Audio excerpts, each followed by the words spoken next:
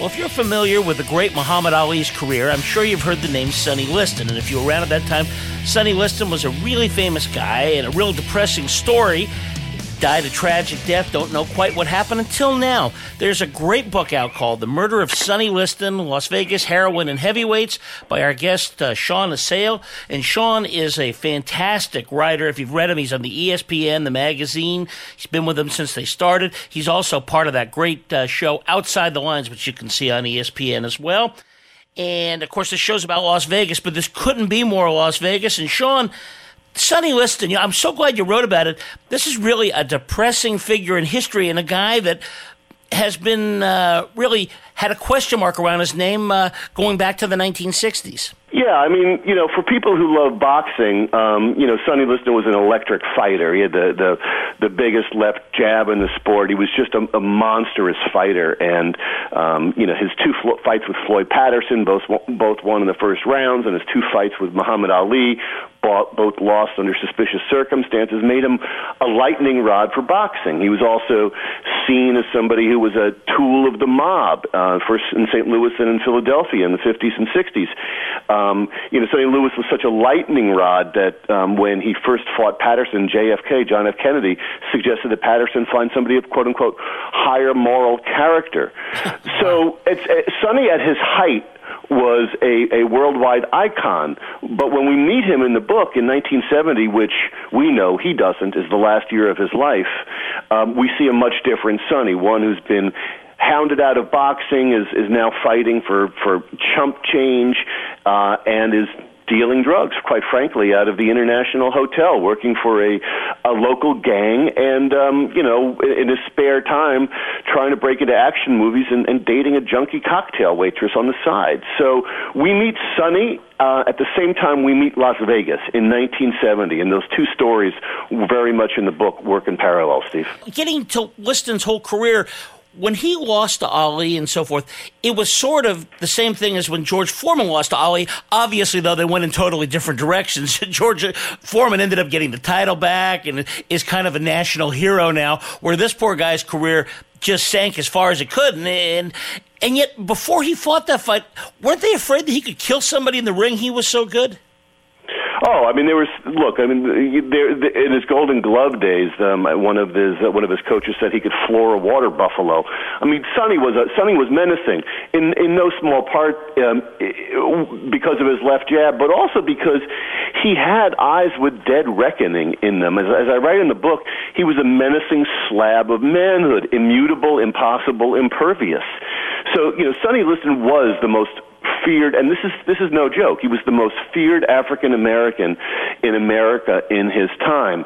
To say he was like Foreman, though, misses, I think, one central fact. George Foreman was never seen as a tool of organized crime. There were never hearings where George Foreman was sworn in and made to say under oath that he had renounced his mafia backers. That was all stuff that had made Sonny both a incredible figure in the ring, but also in the headlines. No, I agree with you.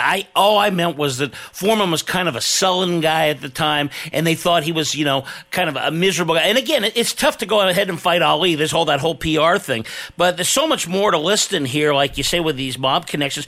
But let's also talk about Las Vegas, which I think, you're signing the book at the Mob Museum. It's a whole other world now. The 1970s, it isn't quite the same place that it is today.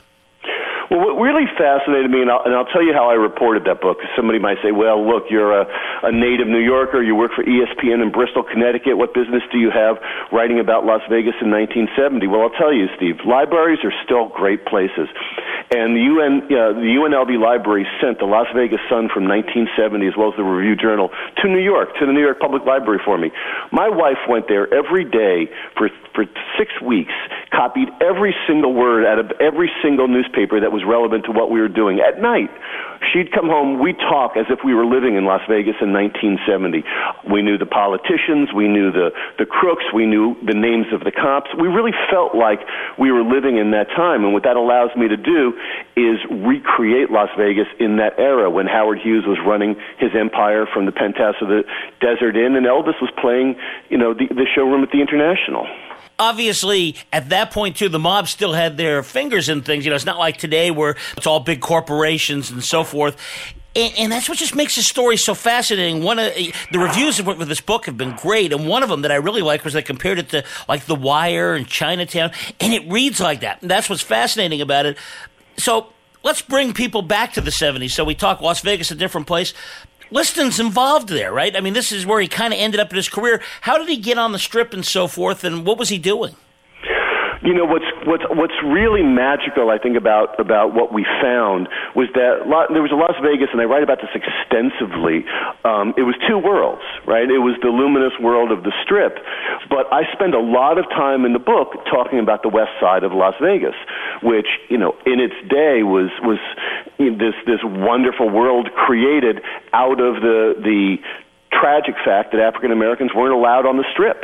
There was, as I quote, one of the first African-American police officers saying there was a epithet that cops would write whenever they arrested an African-American, and it was called NOS, which stood for, epithet on the Strip. Wow. And Sonny bridged the white and black worlds of Las Vegas like nobody I'd come across. He lived in Paradise Palms, which, as everybody well knows, is that neighborhood initially created for casino executives and their stars. Winding streets, the illusion of suburbia in a 24-hour city. But at night, Sonny would go to the West Side, which, when we meet him and we meet the city in 1970, is a devastated place. There are race riots, and we see Sonny very much bridging those two worlds. He's able to be at the International, and people are asking him for autographs, and he's very much a star in the manner of Joe Louis. But at night, we see a different Sonny, and it's a Sonny that harkens back to his early criminal days in St. Louis. It's just a fascinating juxtaposition, Steve. Because people only remember back the post-Ali days and stuff, they think of Liston just basically as a thug. Well, he certainly was involved in that world, but he was much more than that. Like you say, he was actually popular on the Strip with some of the big players. He had celebrity and so forth, so he kind of played both sides of the Strip. And I think what's incredible in this is this story, if it isn't interesting enough, you've got President Nixon involved in the FBI and so forth. What was all that about? Every time this story took another turn on me, I just got so excited because I realized, Sonny Liston is holding this book together. He's the central character.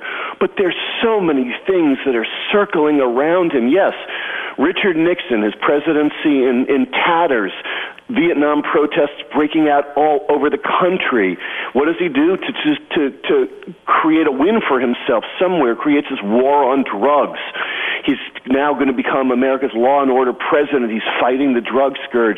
He's authorizing undercover investigations left and right. And who gets caught up in one of those undercover drug investigations?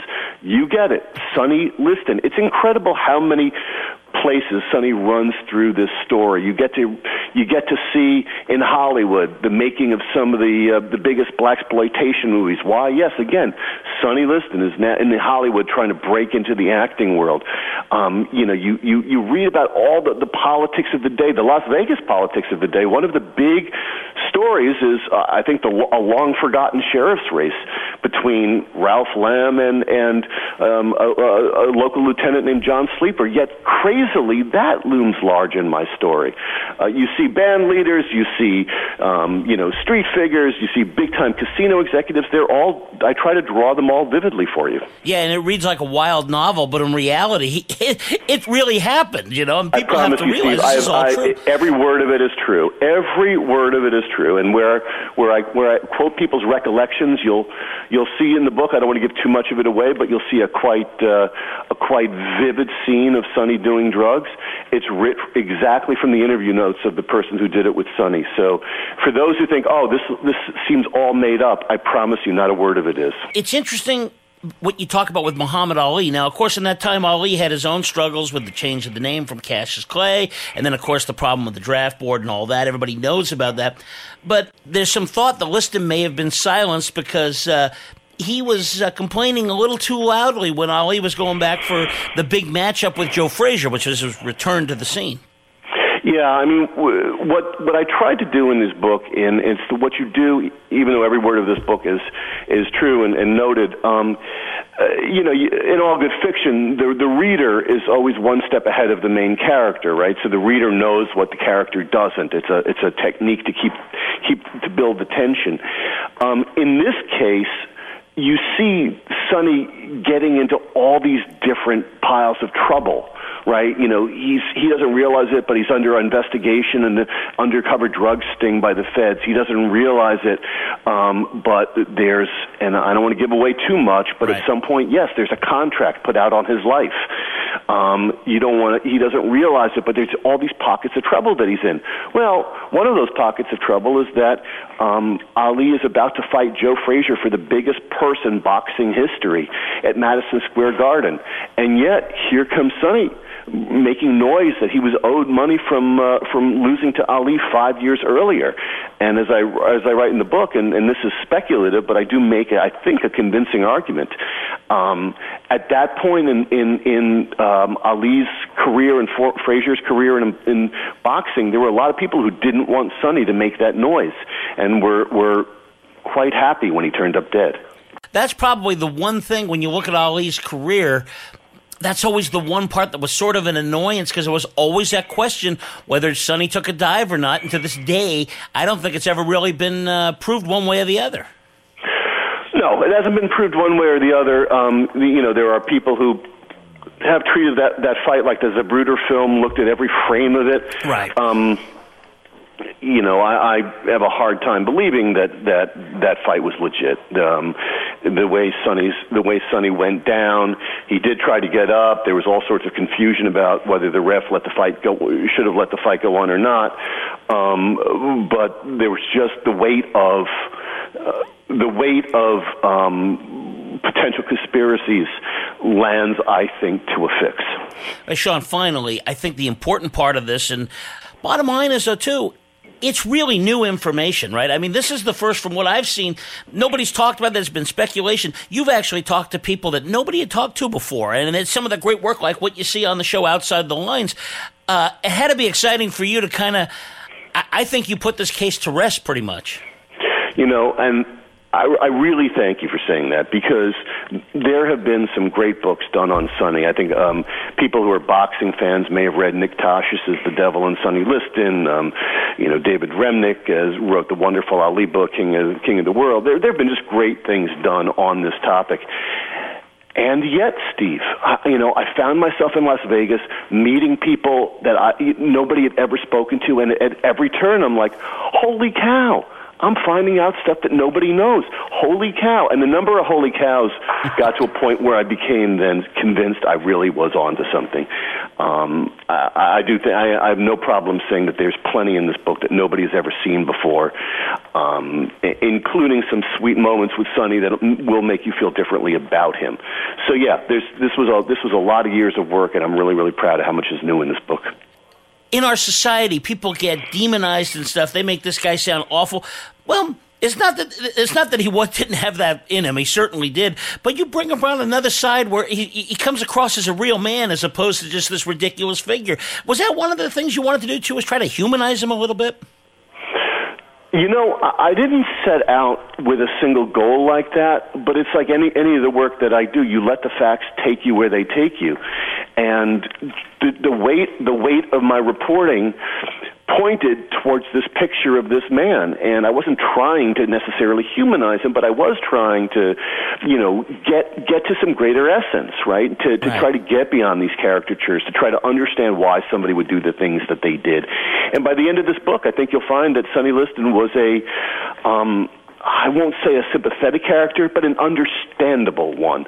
I think that you'll understand when you see him doing things, why he's doing those things. You may not like it, by the way, but in some respects, Sonny Liston emerges as an anti-hero. But still, he's a remarkable figure that I think ties together a remarkable story. The reviews have been great, and I go back to that one review again. When they compare it to The Wire, I think The Wire is one of the great shows of all time on there. And it is a lot like that, where it's this reality going in front of you. And while you're watching it, you feel it's real. And of course, it is. It's a wonderful book. It's The Murder of Sonny Liston, Las Vegas, Heroin, and Heavyweights. Sean, we can get that everywhere, I assume, right? It's just released. Oh, absolutely. It's on Amazon, Barnes & Noble. We'll have it at the Mob Museum on Tuesday. Help me with the date, Steve. It's October 25th, right? Yep, you got it. And we'll have it there. And, if you're interested in my work, you can also get it at my website, SeanAssail.com, which has my other books on it. Yeah, absolutely. It is well worth a visit to your website. I'm glad you brought that up. And we'll keep watching you on ESPN and reading you on ESPN, the magazine. Thanks so much, Sean. Really appreciated it. Steve, I look forward to seeing you.